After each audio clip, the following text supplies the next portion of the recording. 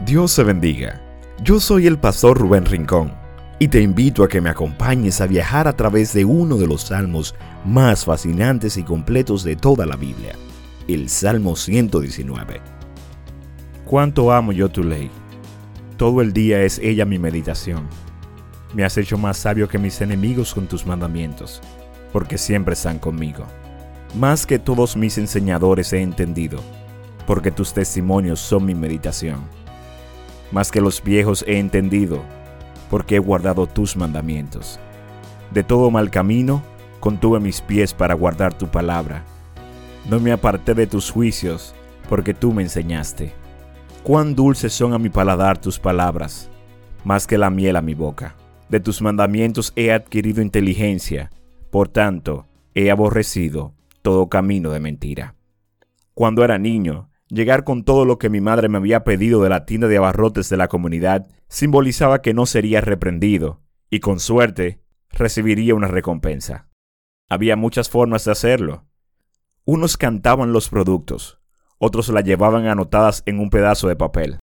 Mientras más lejos estaba la tienda, la tarea se volvía más estresante, porque de camino a la tienda había muchas cosas que podían distraernos del mandado, o olvidar o extraviar el pedazo de papel en el cual nuestra madre nos había anotado los productos, o en el peor de los casos, perder el dinero del mandado. El reto, llegar con todo lo que nos habían pedido, y no gastar el menudo.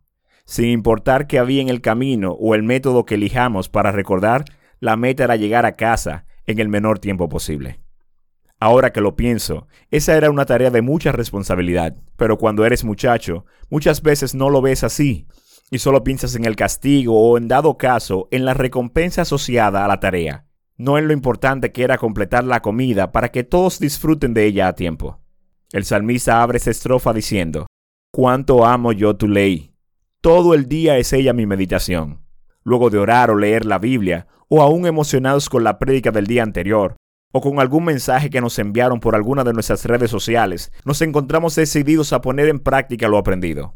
Pero llega la distracción, la rapidez de la vida, la cual atenta con quitar nuestra paz y desplazar aquel deseo con el que iniciamos el día. Es una tarea difícil, la cual debemos enfrentar, pero no imposible. Dios pidió al pueblo que su ley fuera puesta en las ventanas, en la entrada de las casas, en la muñeca, en la frente, todo para que el pueblo no se olvidara de ella, para que el pueblo recordara en todo momento los testimonios de Dios, de dónde y cómo les había librado de la esclavitud. El salmista revela las distracciones que se han presentado en su camino, pero la meditación constante de la palabra, el tener el testimonio de Dios anotado en la tabla de su corazón, le ha permitido seguir firme. Imaginemos nuevamente el ejemplo que dimos al inicio, pero en este caso, Dios es nuestro Padre, quien nos pide ir a un encargo, pero en lugar de enviarnos solos, Él va también con nosotros. De esta forma, ni se nos olvida lo que hemos de comprar, ni nos despistamos en el camino. El único requisito es agarrarnos de su mano. Pero aún caminando con Él, las distracciones van a hacernos perder de vista con quién andamos y olvidar hacia dónde vamos y por qué.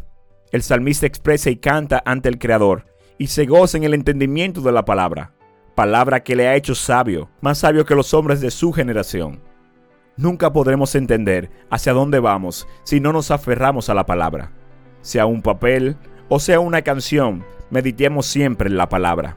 El salmista nunca ha dicho que él confía en Dios por confiar en una tradición familiar, que él guarda la ley por guardarla, porque eso fue lo que le dijeron que debía hacer, y listo. El salmista habla del testimonio de Dios, de la grandeza de Dios, de quién es Él y lo que Él ha hecho, y lo que ha prometido que hará. El salmista ha grabado el testimonio de Dios en su corazón y ahora puede comprender cuál es el camino del mal y por qué debe aborrecerlo. Meditemos en la ley de Dios, enamorémonos de su palabra. No estamos solos. El salmista no está diciendo que solo él tuvo este privilegio. Estas palabras no están ahí para hablar de un hombre que gozaba de un trato especial con Dios. Estas palabras están ahí para decirnos que así como el salmista pudo experimentar el gozo en la palabra por aferrarse a ella, así nosotros también lo podemos hacer si meditamos en ellas. De tus mandamientos he adquirido inteligencia, por tanto, he aborrecido todo camino de mentira. Dios, gracias. Gracias por tu palabra. Si no fueran por ellas, no pudiéramos quitar lo amargo del pecado en nuestras vidas. Líbranos del camino de mentira, para gozar de las maravillas de tu palabra. En el nombre de Jesús. Amén y amén.